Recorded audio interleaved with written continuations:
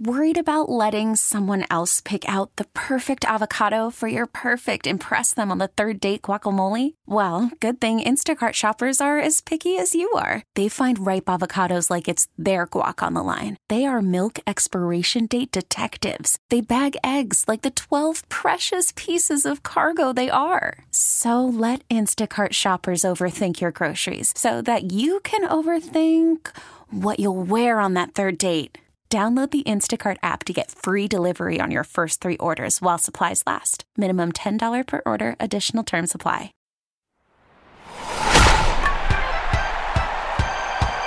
Welcome to America's Best Baseball Podcast. We take you behind the scenes in and around Major League Baseball with former big league manager Kevin Kennedy and veteran baseball broadcaster Rich Herrera. This is the only weekly podcast hosted by someone like Kennedy who played, coached, and managed in pro ball. So we can take you into the manager's office for a real insider's view of baseball, alongside a veteran baseball broadcaster like Herrera who has covered the game from coast to coast. So let's talk some baseball with your hosts. Here they are, the skipper Kevin Kennedy and Rich Herrera.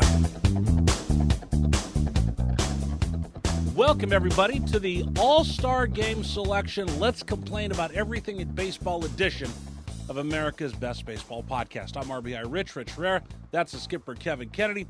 Skip, I'm not being silly or anything, but I love the All-Star Selection show, and then I kind of laugh and scoff at the immediate, this guy got snubbed, this guy's not going to go, this is a travesty, knowing by the time we get to Washington, D.C., it all works its way out. Everybody who deserves to go usually gets to go to the All-Star game. I think that's pretty much true, Rich. You know, some people out here in L.A. were talking about Ross Stripling is not on the team yet, but Doc Roberts, Dave Roberts, goes by the nickname of Doc because of his initials, DR, for people that don't know why they call him Doc, by the way. Oh, I never knew that. That's the reason, yeah, DR. Yeah, that's the reason. That's why they call him Doc. That's pretty good. Yeah, so a little trivia right there.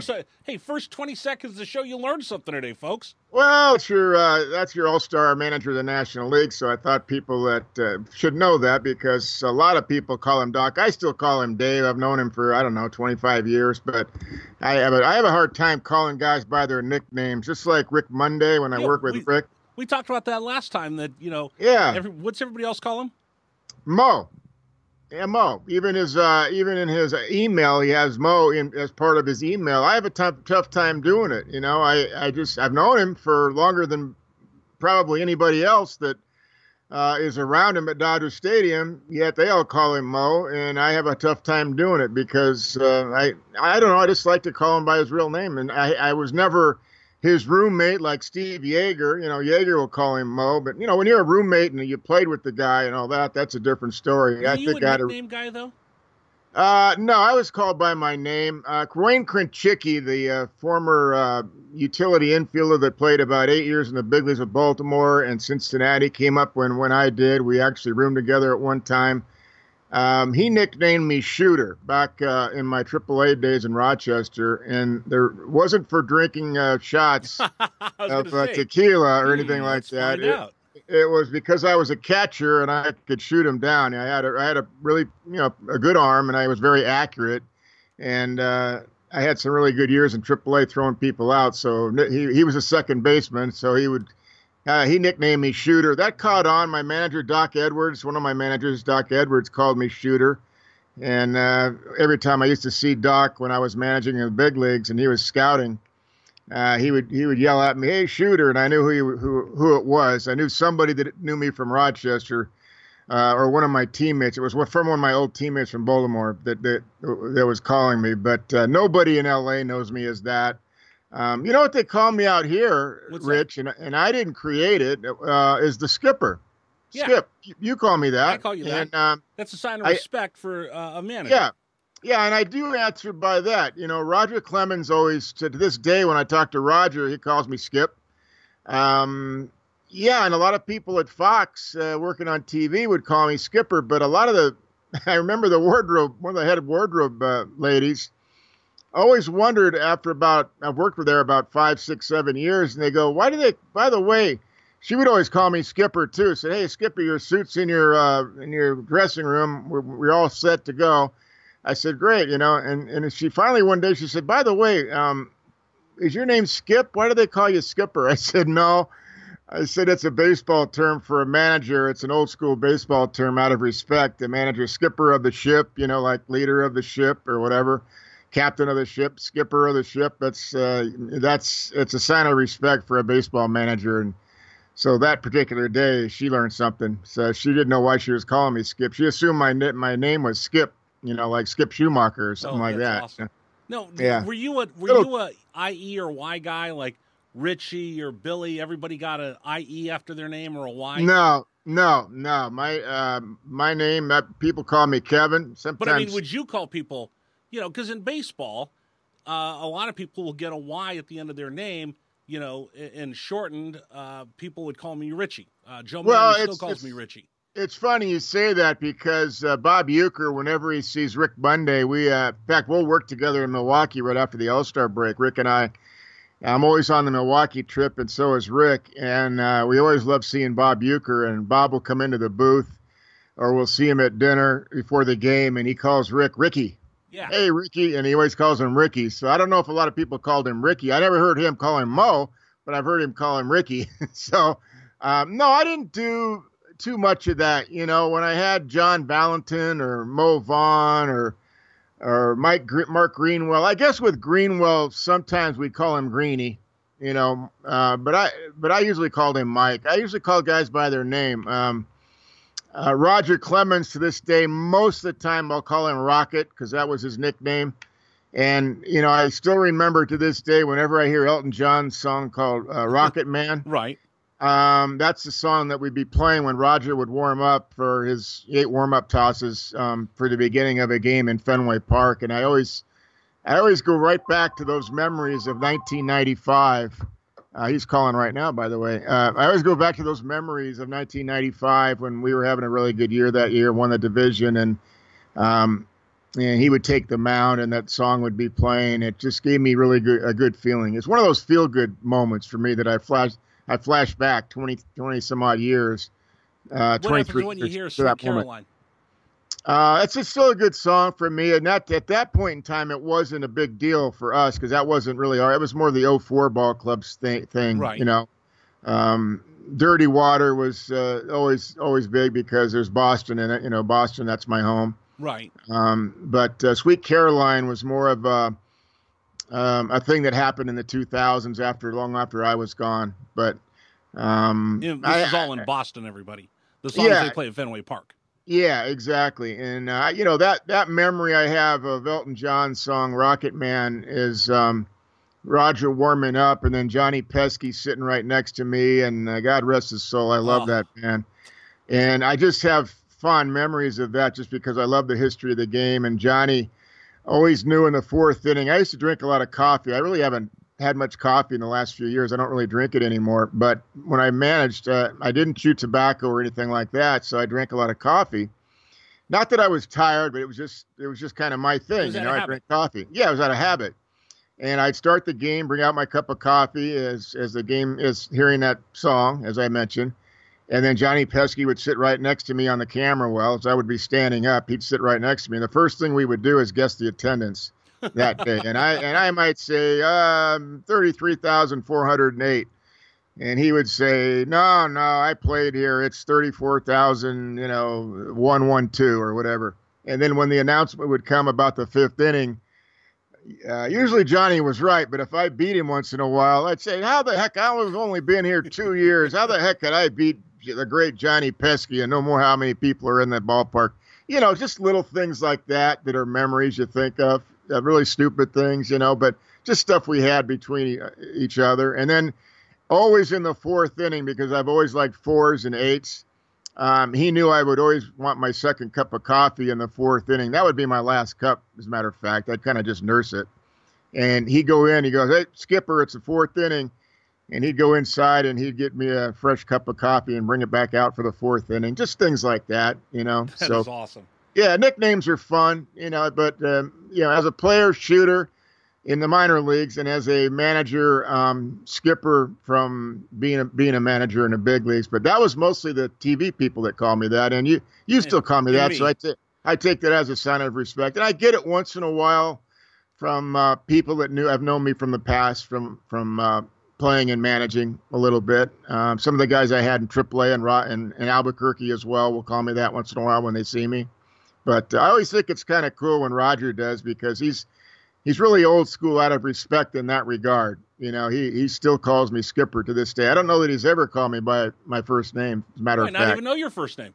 Yeah. It's they're fun. They're fun. But I don't remember calling too many of my players by, cute nicknames. I mean, yeah, Jose Canseco or Juan Gonzalez, or I didn't use Gonzo because every Gonzalez in the big leagues was using Gonzo, right? So I would just call him Juan, So there you go. See, this is the left brain, right brain coming out of an accountant who's very organized. I guess so. Yeah, exactly. There you go.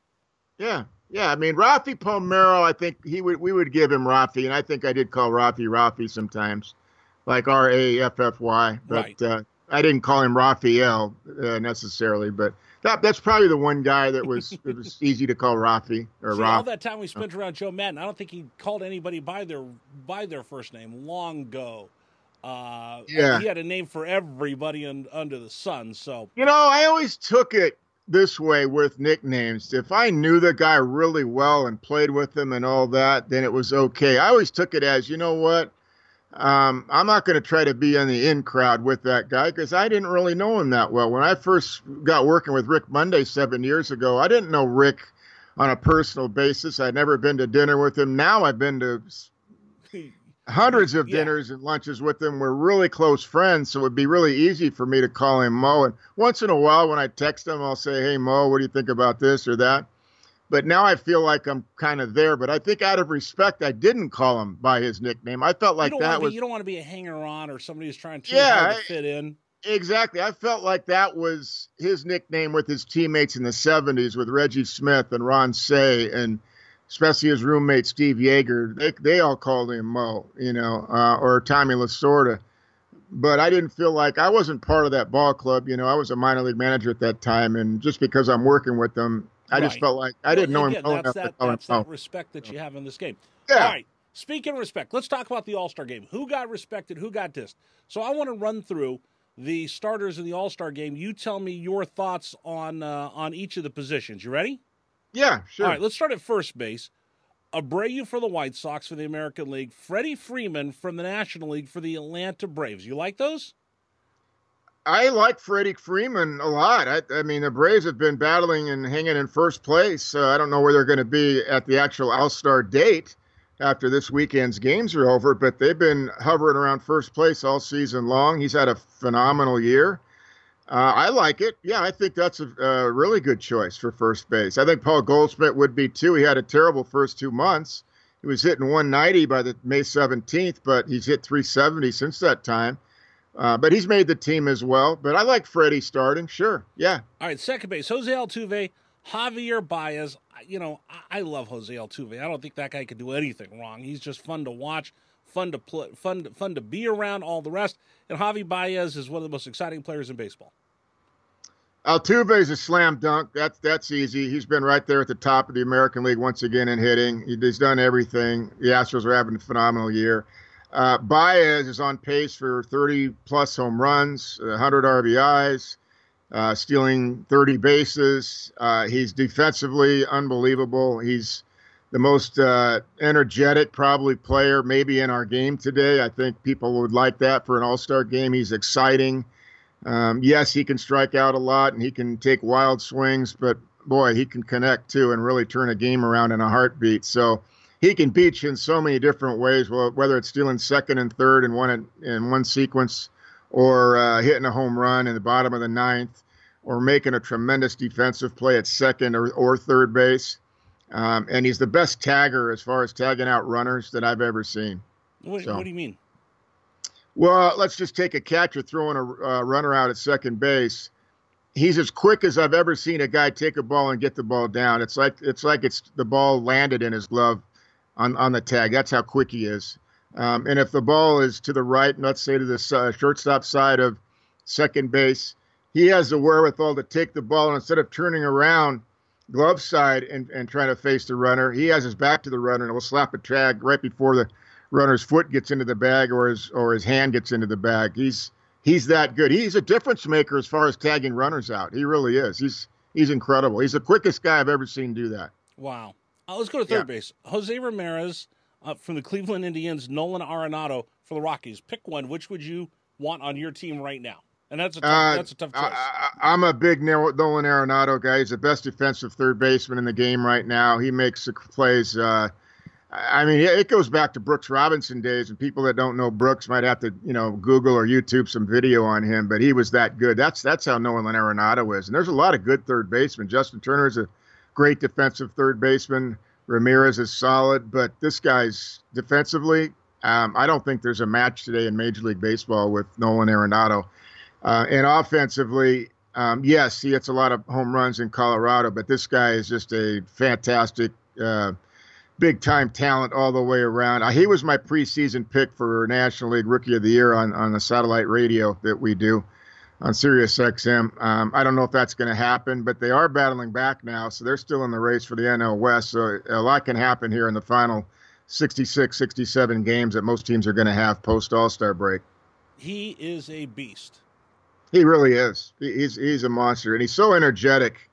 And I talked to Ryan Spilborghs about that, former Rocky himself, was a broadcaster for them, and he said he's never, he's always in movement. He's always in movement. He's always talking. He can't slow down no matter what he does, and I think that plays to a benefit for him defensively because he's always got his feet moving.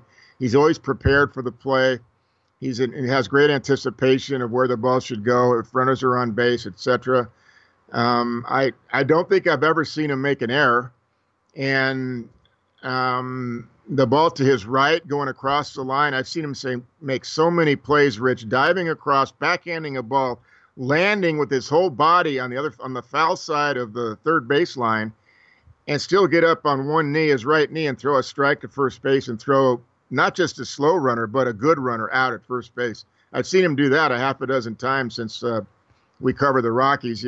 We see them 18, 19 times a year. He's unbelievable. Coming in, barehanding balls. I've seen balls to his left. The range he has in front of Trevor Story, who's a good shortstop in his own right.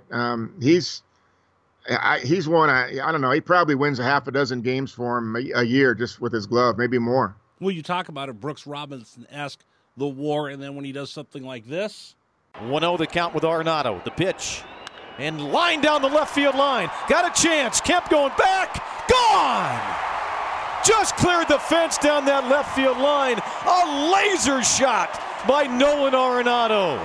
Rockies get one back. Make it really interesting. 9-7 Dodgers.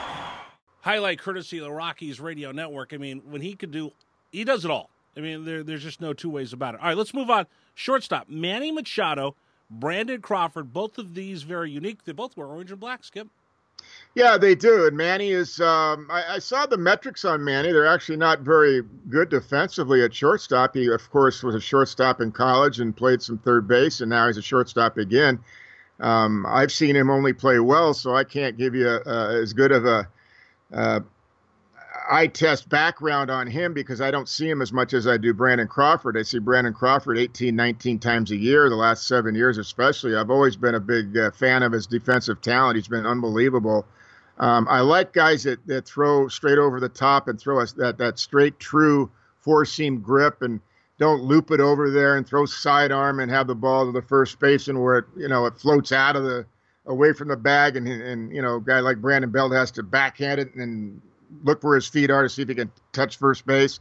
I hate guys from the left side of the infield that throw like that. He never does that. He always gets his feet in good position, Brandon Crawford, and gets on top of the baseball and throws that true four-seam bullet over there to first base, which makes it much easier for a first baseman to really give you a good stretch toward the ball and gain you maybe another 1.5 feet on the runner by getting him out that way with a good stretch. So unless he has to make a wild play, that's different. But I'm talking about a normal, good routine play or even a good backhanded play in the hole. Brandon Crawford for me is fantastic. I like him at shortstop winning these Gold Gloves every year. I think he's that good defensively. He made a play last night. I was watching their game, Rich. They won in extra innings. Sandoval got the game-winning hit, and their defense is so much better this year than it has been in recent years. He's a big part of it, obviously. But he made a play up the middle to his left. It looked like a sure base hit. And he took the hit, not only caught the ball, had to re-grip. Hansen was playing second base and didn't get to second base. There was a runner on first base and 2 outs at the time. And he was going to flip to Hansen, but Hansen didn't get there in time. He read that right away. He did a double grip on his instead of the backhand flip. Mm-hmm. He had to re-grip. In all-in-one motion, he did that, got on top of the ball and threw a strike and got the runner by a half a stride, and that was against the Cubs. And that saved that inning from what could have been a big inning. And the bottom of that inning, the Giants ended up loading the bases, and then Sandoval gets a base hit to win the game 2-1. But that defensive play, I think, saved them, and that's what I'm talking about with these great defensive players. And he's become a good hitter. You know, Crawford's another guy, much like Paul Goldschmidt, that was hitting under 200 the first 2 months of the season. And then he got hot like Goldschmidt did, and he was hitting 380, 390 for about 7 weeks. And now as we speak, he's been hovering right at 300 plus, hitting some key home runs here and there. He's just a great all-around player. Used to be when he first came up, Bruce Bochy would say, hey, if he hits us 240, he's worth being in the lineup every single day. Well, I always felt like he was going to be a better hitter than that, maybe a 275 hitter. And this year he's showing that. He showed it in recent years as well, where he's hit some home runs in double figures. I think he hit 20, 21 home runs a couple of years ago. And then he had an off year, but this year he's having a great all-around year. But he just always looks steady. I never see him get crazy as far as mad or in the umpire's face. Not that he doesn't get mad or say something. I just see him always under control, both defensively and at home plate as well. I just like his style of play. All right, let me make pitchers in the National League, let me get their heart rate fluttering just a little bit when I tell you you're going to have to face Mookie Betts. The pitch. Swing, there's a high fly to left center field. Hit deep, back it goes toward the wall, and this one is gone. Almost into the waterfall. Mookie Betts leading off this ball game with a home run well over the 387-foot marker. And the Red Sox lead it 1-0, a leadoff blast for Mookie. That would be his 5th leadoff home run of this season. Oh, did he crush it. High, towering blast. That was a no-doubter. Highlight courtesy of the Boston Red Sox radio network. Mike Trout. Here's the next delivery, and he lifts one high, and he hits it well into left center field. That ball's carrying out in left center, and that ball's out of here. Mike Trout cuts the Dodger lead in half. That's only the second homer he's hit since the 13th of June. It's his 25th of the season, and now it's a 2-1 Dodgers lead. Highlight courtesy of the Anaheim Angels, or Los Angeles Angels radio network, and then, of course, Aaron Judge of the New York Yankees. The 2-1 swung on, a high fly to right. Cutting toward the line is Markakis, and that ball is gone! Into the lower deck in right. A Judgian blast. Aaron Judge homers to right field to increase the Yankee lead to 6-2. Highlight courtesy of the Yankees radio network. Skip, which one of these guys is scarier for you? Because all three of them would scare me if I was a pitcher. All right, give me the names again. So let's walk through and make sure we know Betts, Trout, and Judge. I mean, that's a murderer's row right there. Well, here's the thing about all-star games is that you've got the best pitchers in the game facing the best hitters in the game, and I'm always a pitching guy. I always think, and I think most people probably believe this in baseball, that good hitting gets stopped by great pitching, and we're going to see great pitching, not just good pitching. We're going to see great pitching. So, the one guy with the shortest swing in the game is still Mike Trout. Why is a short swing important? Because if you're a guy that throws 98 miles an hour or 100 miles an hour, or like Hicks does of St. Louis, 104 miles an hour, the shorter the swing, the better chance you have a chance to barrel it up and hit it square on the barrel. And And that's Mike Trout with that kind of bat speed. The longer swing you have, the more you surround a baseball, you won't be able to hit that type of velocity. And if you do, you won't be able to square it up and hit it, center cut like you like to on the barrel of the bat. So Mike Trout said that his swing, where he goes from down to up and through the ball, that's why he's a good low ball hitter. He said he did that in Little League on up, and his dad taught him that, and he's never going to change. So Mike doesn't have that uppercut swing that everybody is doing in today's game. Now, he has admitted, he goes, I have some trouble with the high ball, and if you get it up there, I just have to start laying off of it more, which he's done a better job at this year. I think I told you that earlier in the season that he had said, I was in in spring training, of course, and we played the Angels, and I was talking to some of the Angel people, but he had said he was really making a conscientious effort to strike out a lot less. He's not happy with the strikeouts. He doesn't want to be a guy that gets 2 base hits and then strikes out 3 times, goes 2 for 5. He doesn't want to do that. He wants to be the guy who can put the ball in play even with 2 strikes. And if you put the ball in play, something might happen. And I like that attitude because I think baseball has to change and get back to that all the way around. I love that attitude. On the National League side, I have Nick Markakis, Matt Kemp, and Bryce Harper. And just for a moment, let's first of all, I think we just have to tip our caps to Matt Kemp. Let's take a listen. 3 balls, 1 strike, and 1 out. Here's the pitch. Fly ball to left field. He is 8 for 8, including a 3-run home run. Matt Kemp having the time of his life, and the Dodgers lead 16-1. Highlight courtesy of the Dodgers Radio Network. Skip, I remember when Kemp got traded to the Dodgers, the word was, well, they're just doing that to clear some money. He'll never go to spring training with the Dodgers. He'll never make the opening day roster. And here he is, an all-star. Rich, it's such a great story. That's what I love about Major League Baseball. When a guy wants to resurrect his career and come into camp and lose 40 pounds and get in shape and hire a personal trainer and show you that he can be the player that he was back in 2011, that's what Matt Kemp has done. I think he's a better hitter now than he's ever been.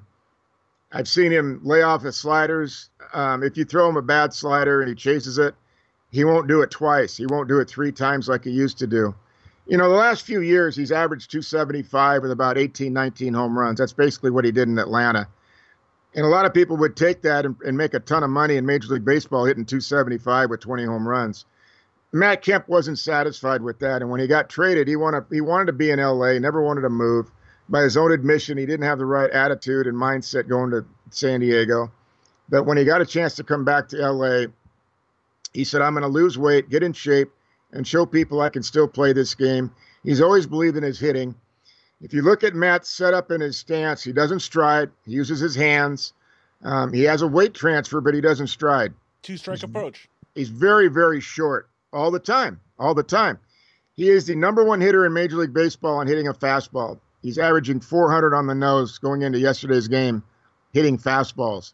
So if you make a mistake with the fastball, he's going to hurt you. I don't understand why he's getting so many fastballs, quite frankly, but he is. So that's bad advance work. That's algorithm scouting. That's not eye test scouting. Yes, that's not the eye test. Absolutely. I've talked to scouts that are going around these days because of the trade deadline coming up in person, guys that I've been doing it for 30, 40 years. And I said, what is it with Matt Kemp? Why can't you guys, why don't these guys know that he's going to kill every first pitch fastball? And they said, Kevin, all we can do is put our reports in. From there, the algorithms take over. And I said, well, the algorithms aren't working against Matt Kemp because not only is he deserving of starting in the All-Star game, and for me, of the guys you just mentioned, in all respect to all of them, he's the most dangerous guy because I've seen Matt now. You might get him 0-2 like what happened 2 days ago against the Angels in the 9th inning on a good slider from the kid that came in, Justin Anderson, who has a really good slider and a big arm. He's closing for the Angels now. Threw in a nasty slider. He swings in the dirt. Another slider for strike 2. Third slider was up a little bit. Matt was ready for it, rifled a single in left field, put the tying run on base. As it turned out, Cody Bellinger hit a hard rocket to second base, 4-6-3 double play. But the Dodgers almost came back because of that. because of what Matt Kemp did. And he's never seen this kid, Anderson. So point being, he's making adjustments on the fly. He's going to right field now with 2 strikes. He's got the same power he always had, a dead center field, left field, right center field. And he's the most dangerous guy to me of the 3 you mentioned. Markakis is having a phenomenal year, and I'm glad he's being honored this finally as an all-star. Very dangerous, going the other way, tough on lefties too. He hangs in there on lefties. But Matt Kemp is having an MVP type year. If the Dodgers win the division, and I know the voting doesn't count going into the playoffs, it's the last day of the season when the voting has to be in on MVP. But I don't see Matt Kemp slowing down. And if people don't make an adjustment on Matt, they're really in trouble. If they do make an adjustment on Matt, Matt will make an adjustment back, which is something that he didn't do in the most recent years. All right. Now, you said that I agree with everything you said about him. I'll throw this out at you. My guy to be the MVP in the game, I'm going to call it right now, Bryce Harper. Let's take a listen. The 0-1 launched to deep left field. This one way back. It may go, and it is gone. Bryce Harper's got 20 home runs. He's back in the National League lead. An opposite field 3-run shot. And the Nationals a 10-0 lead over the Phillies here in the 4th inning. Harper launches that one to left. Not much doubt about it. RBIs 47, 48, and 49 on a 3-run Harper homer. Highlight courtesy of the Nationals Radio Network. Skip, he's playing at home. It's his stage. It's his house. I expect huge things from Bryce Harper. Well, I saw a better swing recently. I saw him go to center field and not pull off the ball so bad yesterday and go out of the ballpark. And I heard FP Santangelo, their game analyst working with Bob Carpenter, who I've known for a long time, and FP said that recently he's been doing that, staying on the ball better. If he does that, he's still always going to hit his home runs. I think it looked to me like Harper was trying to hit 45 home runs and not worry about the batting average. But I think even he probably would say, you know what, I don't want to end this year going into free agency being a 215 hitter with 45 home runs. I think he knows he's a lot better than that. So you may have a good point there and be right, Rich, because it's in his ballpark. And I'm sure that Dave Roberts will give him the opportunity to play all 9 innings if he wants to. Sometimes guys don't want to, but in your own ballpark, why wouldn't you want the 4 at-bats? Take them all in front of your own fans. Yeah. Absolutely. 3 at least, I'm sure. Oh, yeah, he's got to. But why not take them all? Now, Matt Kemp, I'll pick Matt Kemp as going to be the surprise and the MVP of the All-Star game. Number one, I think he, too, will probably get 3 at-bats from Dave Roberts, but he will come out for defense where Bryce Harper won't, because that's what happens during the season. Matt is a better defensive player than he has been in recent years, but he's not the guy he was when he won a Gold Glove playing center field many years ago. But he's still very good. He's still very adequate out there, if not above that, in catching what he gets to. He just doesn't have the same breakaway speed. He's got arthritis also, I think, in both hips, if not one of them. And the toll of, sliding and running and all that he has done in the past has created arthritis like a lot of us have, including me. Mine's from squatting and catching, not from running. Right. Well, you ran a little bit. Come on. But there you go. But Matt is that good against pitching he hasn't seen before. That's why I'm going to pick Matt. All right, 2 catchers, Wilson Ramos of the Rays and Wilson Contreras of the Cubs. Give me your thoughts. I love that Wilson Ramos is back in D.C. because he was a good player for them, before he got hurt. There's a strong relationship with the fans and Wilson Ramos. They love Wilson Ramos. Credit to Tampa Bay, and Wilson has said this, that he's really happy that Tampa Bay gave him a 2-year contract and gave him an opportunity to get back on track. He's having a great year. He got his eyes checked back in his days with D.C. They fixed some things with his eyes, and he became, after that, a very, very good hitter with power. Not just a guy that could hit for power and hit 220, but a guy that can work the count, take some walks, hit for a better batting average, and hit for power. So I'm really happy for him. Contreras is a good catcher. Recently got his numbers up there better. Didn't show a lot of power until recently, last couple of weeks. Good catcher, likes to throw behind the runner. Overall, I'd like to see him work defensively a little bit better, where his technique is a little bit better in blocking balls. Sometimes he backhands pitches to his left, to his glove side, instead of turning the glove over, things like that. But I think in time he'll learn that. But I'm pulling for Wilson Ramos in this game. All right. That's our look at the 2018 All-Stars. We appreciate you coming on our podcast, listening to us. Make sure you tell your friends. It's America's Best Baseball Podcast. Available wherever you get your podcast, Apple, radio.com. You name it, we're right there. So thanks for joining us. Don't forget, you can always find Kevin Kennedy, MLB, on Twitter. I am RBI Rich. We have a special edition of our podcast coming up. We're going to drop 2 back-to-back. The very next podcast we're going to talk about the mental side of the game.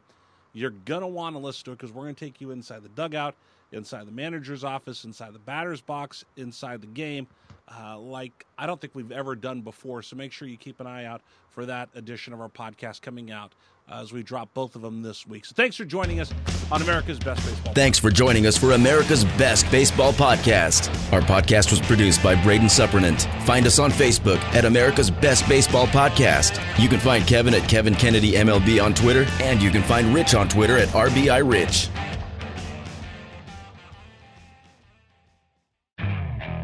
Okay, picture this. It's Friday afternoon when a thought hits you. I can spend another weekend doing the same old whatever, or I can hop into my all-new Hyundai Santa Fe and hit the road. With available H-Track all-wheel drive and 3-row seating, my whole family can head deep into the wild. Conquer the weekend in the all-new Hyundai Santa Fe. Visit HyundaiUSA.com or call 562-314-4603 for more details. Hyundai, there's joy in every journey.